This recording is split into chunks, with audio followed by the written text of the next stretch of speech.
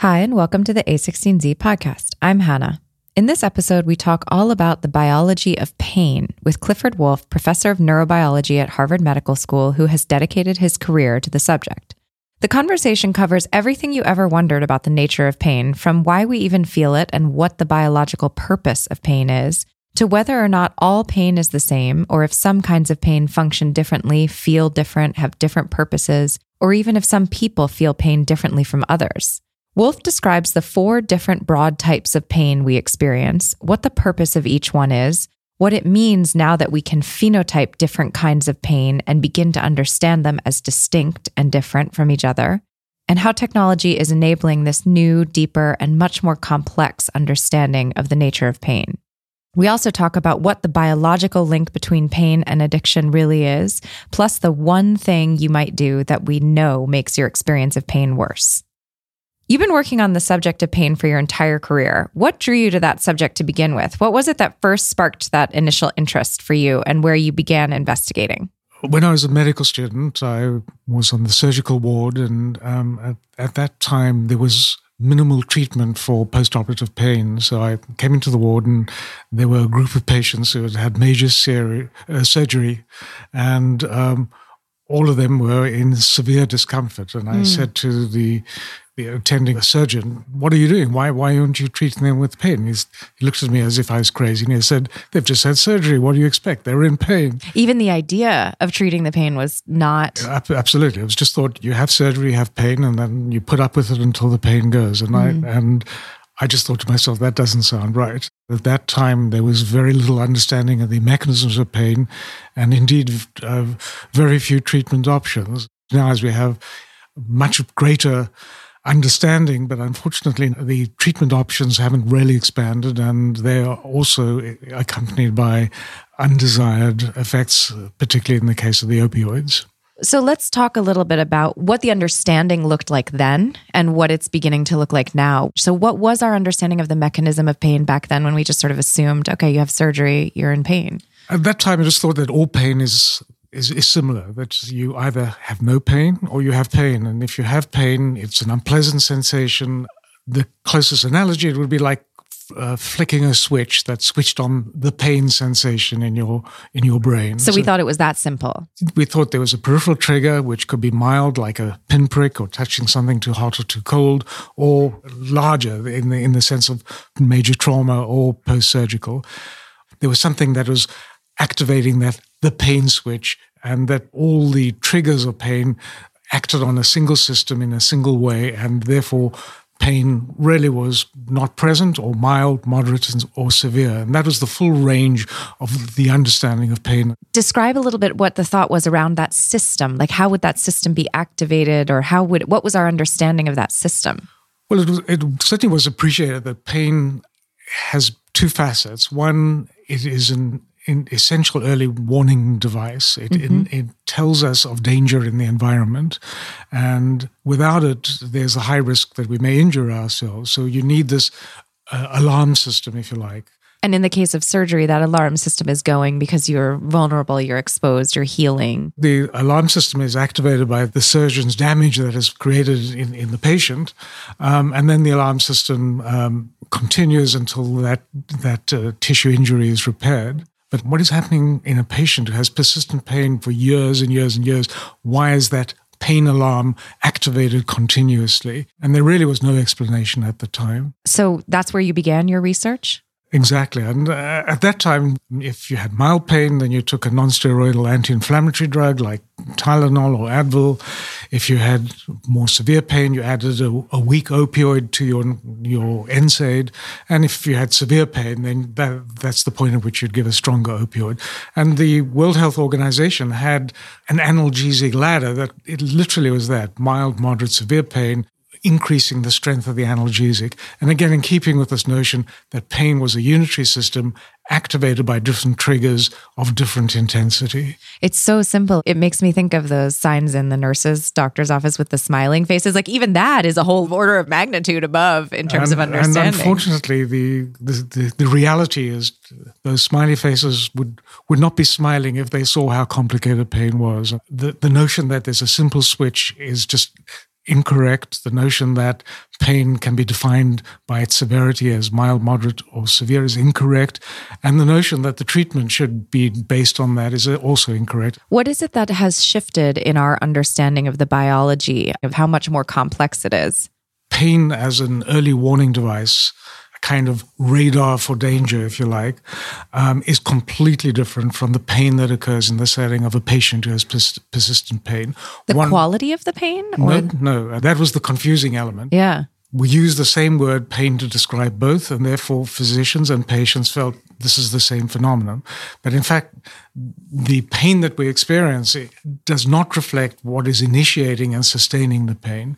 In the case of pain as a protective mechanism, you need just an intense stimulus, one of sufficient intensity that it potentially can damage our tissues. And we have this very elaborate system that has been designed to detect that danger. So we have specialized sensory neurons that are activated only by intense stimuli. And when they reach that threshold, which is just below the point at which damage can occur, we feel a pinprick, or the point at which something that is too warm and it has the risk of burning us.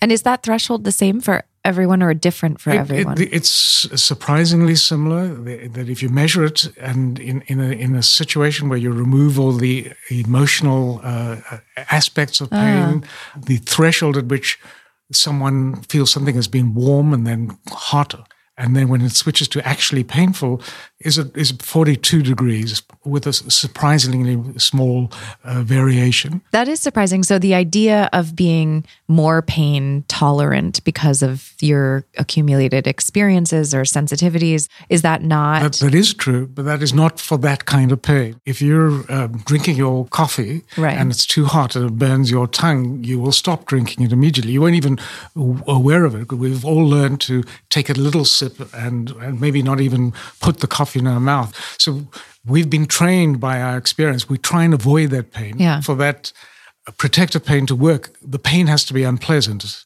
And in order for it to work, you can't say, I'll deal with it later. You've got to deal with it immediately. Yeah. So it demands our attention, and it's intense, and it's unpleasant. And in that sense, it is that analogy of a switch. You have switched on something that focuses your attention. I have to do something. I have to avoid this situation immediately. We're talking a matter of seconds. It's actually incredibly effective when you think about it like that, a very effective tool. The protective mechanism of pain requires an intense stimulus to activate it, a noxious stimulus. And we actually call this nociceptive pain, which is the pain that is initiated by a noxious stimuli. Now, the big difference, coming back to our post-surgical pain, we're now no longer dealing with protection from injury because the injury has occurred. It could either occur traumatically if you're involved in a motor vehicle accident, or it could be because you have surgery. In both cases, there's trauma to your tissue. So you no longer need a protective system to prevent tissue damage because you have tissue damage. So what happens there? Instead of protecting you from tissue damage, evolution has developed a system that helps the injury to heal. And how does it do that? It makes the injured part hypersensitive. If you think about an injury or an inflammation, just touching that wounded site will produce pain. So we've now got a complete shift. The pain is now activated by a stimulus that would normally be innocuous, a sensation that would normally just be light touch, or in the case of a bad sunburn, a shower that would normally be pleasantly warm is now burning hot, even though the temperature is not in the hot range. So it's not about the stimulus, it's about the condition. Absolutely. The nervous system has changed. It's become hypersensitive such that normally innocuous stimuli are now activating the pain system, and we have tenderness, soreness, a heightened sense of pain. This is an adaptive thing. For example, if after major abdominal surgery, if there were a way to completely eliminate the pain and you say, fine, I'll go for a jog, that would not be a good idea because you've got this wounded tissue. It needs time for the wound to heal, to repair itself.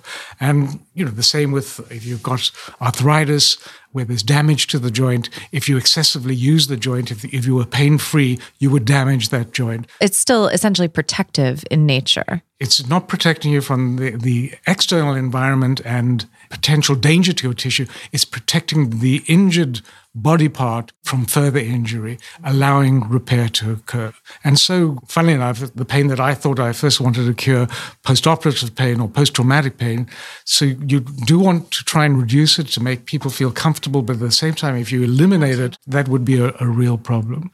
But that then leaves our patients who may not have any surgery, they have no tissue damage, and who have pain that just persists for years and years and years. And one of the commonest causes of that is damage to the nervous system itself, and we call that neuropathic pain. And we now appreciate this is no longer telling us about the presence of noxious stimuli or the presence of an injured part. It is the malfunction of the nervous system itself. It is a disease of the nervous system and is mechanistically quite different from either the two other kinds of pains. So there's three major categories of pain now. And there's one fourth one. Oh, really? Okay. And this is a group of patients who tend, not exclusively, but tend to be women. There's no noxious stimuli. There's no tissue inflammation. There's no damage to the nervous system, but they may have chronic widespread pain. And for a long time, this was labeled as psychosomatic. And there was almost a blame feature to that label to the patients. But now we realize they too have an abnormal nervous system. The reason they're feeling pain is because it is as if someone has switched up the volume control in their central nervous system such that what would normally be a soft sound is now very loud, and for them, a soft touch now produces pain. So this is a pathological functioning of the nervous system in the absence of damage to the nervous system. Is it congenital in those cases? Overall, for most clinical pain conditions, there is actually a very strong heritable component. Something like 50% of the risk of developing pain is heritable. We know that from twin studies. So if you look at identical twins, if one of the twins has clinical pain, there's a very high chance that the identical twin will have it. If they're non-identical, it's lower. And if they're not related, then it falls way back. So something like 50% is driven by genetic variances that we get from our parents. You talk about phenotyping pain. That's what you mean essentially now, that we're able to understand which type of pain and therefore presumably treat it differently. Right. What was behind the scientific breakthroughs that made that possible? Were there technological reasons or just sort of the accumulation over time of understanding? What were the pinnacle moments that shifted things? Technology now does enable us to interrogate the function of the nervous system in a way that wasn't possible. We can see activity using a number of indicators. We can also optogenetically activate specific parts of the nervous system. It is now possible in preclinical models to genetically target a light-sensitive protein into defined sets of neurons, and you can then use a laser light to activate those sets of neurons in a very controlled way. Super precise. Absolutely precise. And you can then dissect out the role of each sets of neurons and particular circuits in a way that just wasn't possible. So this is a very exciting technological breakthrough. And the same thing with recording. We can genetically put calcium-sensitive dyes into specific sets of neurons and use little microscopes, and from that can see the activity of broad populations of neurons in different circumstances. So this is an extremely exciting time in neuroscience, but these technological breakthroughs are enabling us to dissect out the function of the brain. So what you're saying is essentially with these new tools, we're seeing different areas light up in different ways than we once expected, which categorizes into different types of pain and reaction. Right. The breakthrough came when we realized that acute nociceptive protective pain was different from inflammatory or neuropathic, and then what we call dysfunctional pain. There's been a whole set of data looking at the mechanisms that drive each of them. What exactly happens when you have a noxious pinch? Which sets of neurons are activated? How does this environmental mechanical stimulus get converted into electrical activity? Which neurons transmit it? What are the signals that they use to transfer the input from the periphery to the central nervous system?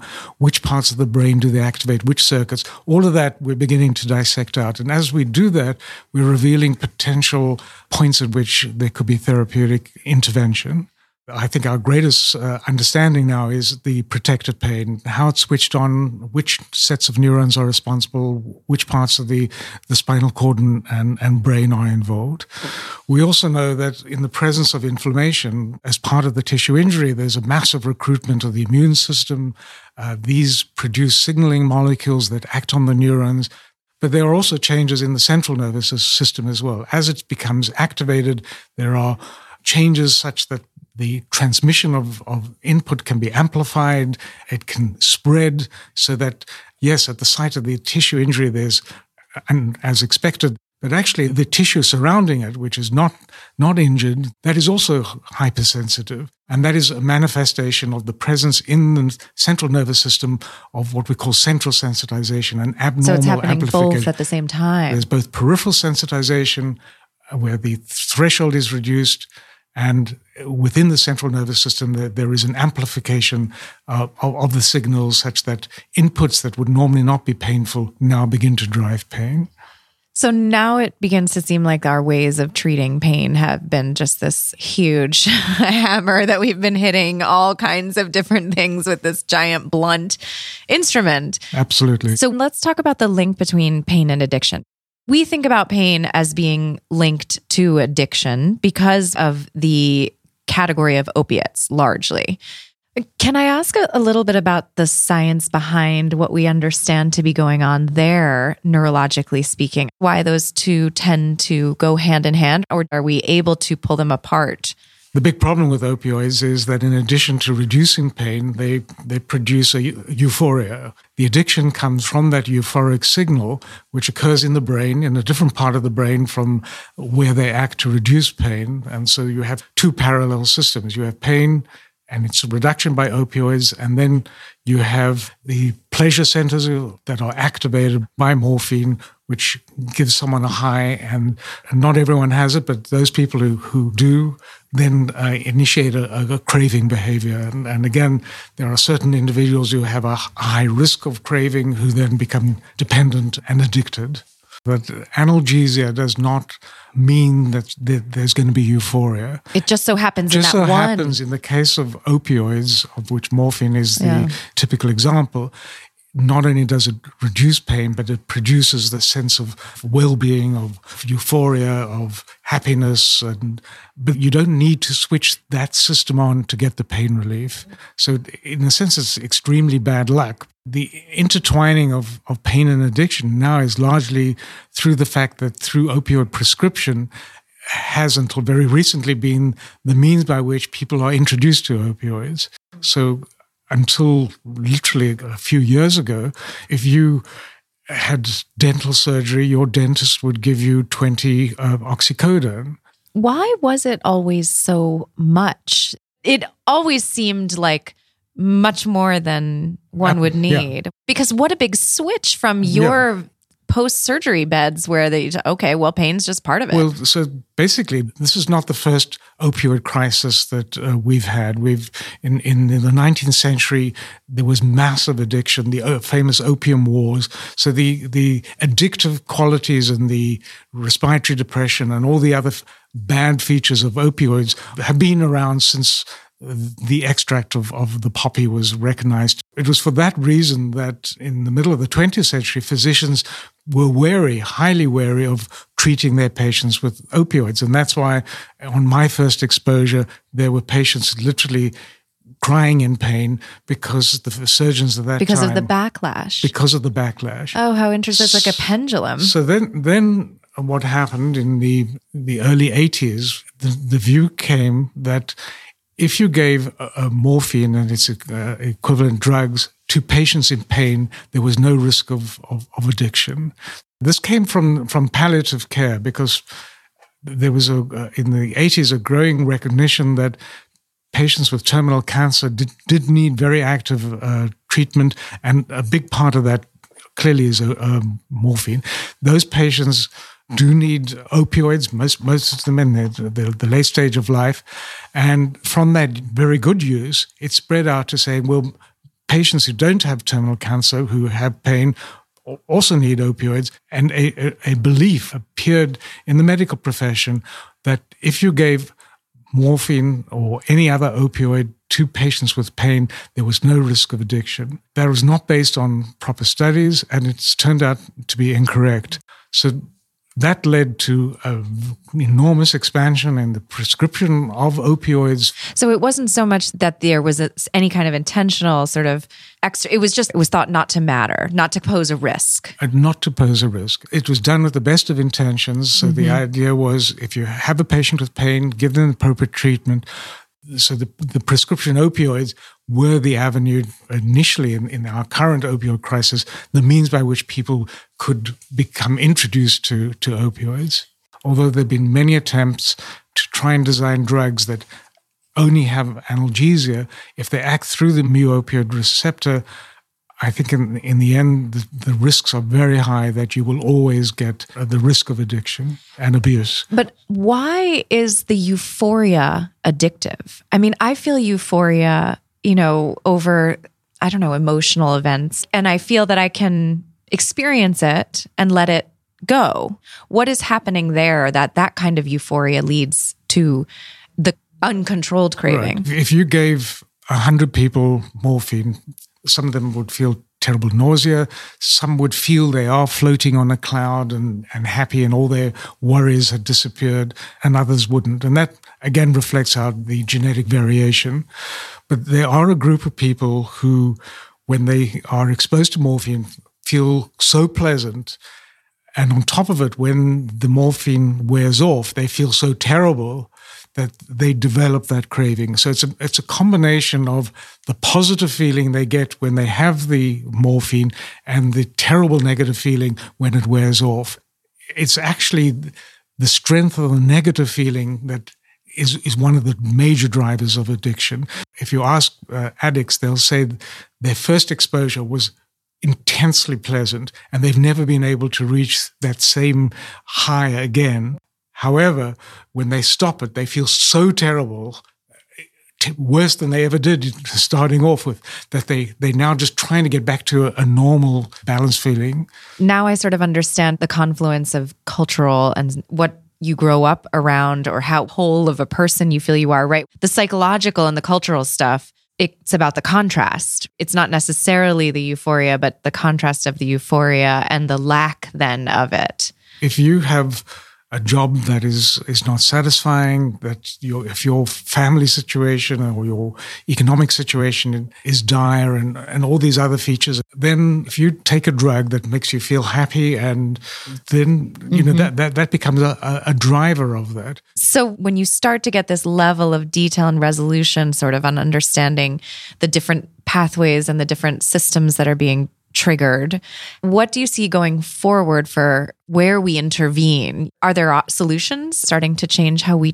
treat the pain as well? Absolutely. And I'm very optimistic. I think we're going to move away from the blunt approach where we see pain as a single box and we throw only the same therapy at it, to now having the means to identify in a patient what is the drive of their pain, what is their particular set of pathological changes that are causing their pain, and that will suggest what is the most appropriate treatment. And that's called, the phenotype is the total pain presentation in the patient and all its features that will reflect the mechanisms that are driving it. And then we can use that to what we call segmentation. We can, instead of seeing the population as a whole, we can break it down. This is a patient where the pain is entirely periphery. It's been driven by, for example, if you had a thorn in your heel and you didn't remove it, whenever you walked, you'd have pain.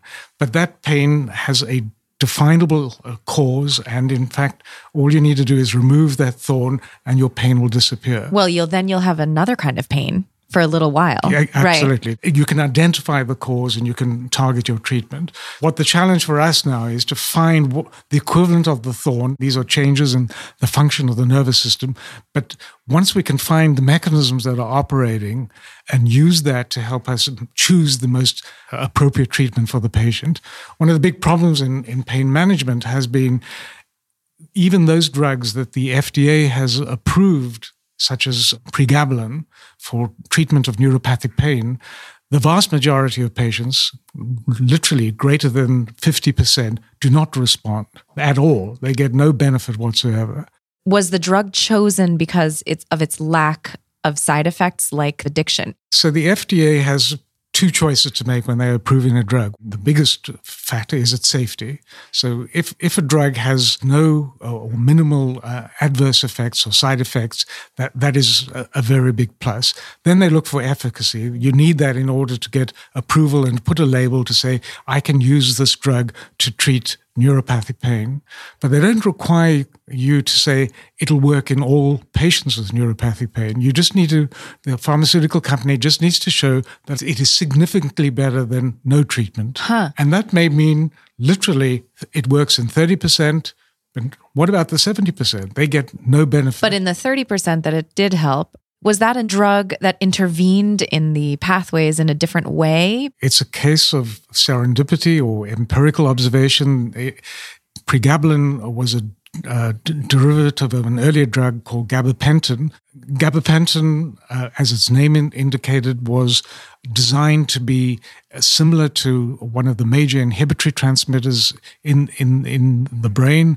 It was designed in this way to switch off overactivity of neurons in the brain in the case of epilepsy and pain and other similar conditions. But it turned out that it didn't actually act in this way at all, but it did have some analgesic signal. And even after it was marketed and approved by the FDA, it took a long time before it was discovered exactly what that signal was. And even to this day, it's not absolutely clear why activation of those particular targets produces analgesia in some patients and not in others. So how do you even begin to consider new therapeutic approaches when you're at the stage of just sort of mapping? Or do you feel we're past mapping and we're starting to understand other kinds of interventions? What are the modalities of treatment for pain that we're going to start beginning to see? A big part of my career has been trying to identify the mechanisms of pain as a basis for designing a new generation of treatments that would mean that we could make opioids obsolete. The technological advances in biomedicine as a whole have really transformed the way we can approach even something as complicated as pain. We now know much more about the nature of tissue injury and the inflammation that occurs and the signaling molecules that are released and how to block them. We now know much more about the excitability of neurons and how they change and how we can target that, whose signaling leads to the production of pain may be different from others, and that enables us to get selectivity. But we also, as I've indicated, can recognize that in patients who have neuropathic pain, we now know the downstream effects of that damage. What are the pathophysiological changes that have occurred, and now can design our treatment to intervene. At the moment, most of that treatment just switches off those changes, so it's symptom control. But in the relative near future, we will also get disease-modifying treatment where we can recognize that if a surgeon damages a nerve during the surgery, there is a high risk, particularly in those people who have a genetic predisposition for the development of chronic neuropathic pain.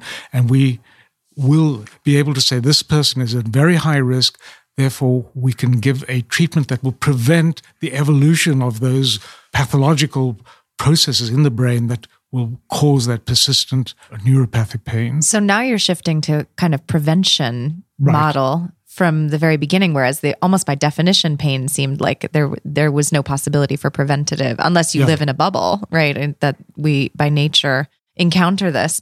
I wanted to ask you something a little bit wacky about pain, which is if these are certain receptors and certain pathways, you have different types, and we're beginning to understand what happens in these different systems. Do you believe in our psychological ability to manage pain? Is that a real thing? ideas around self-hypnosis or meditation, or what effect do those have on the brain? Or are we just telling ourselves stories? In the end, what we feel is the net result of the totality of our brain function.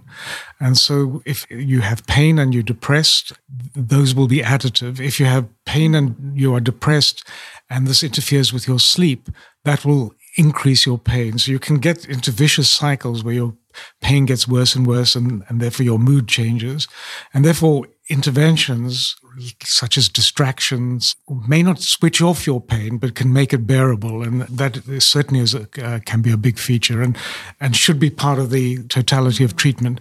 We shouldn't just rely on medication. It's generally not enough.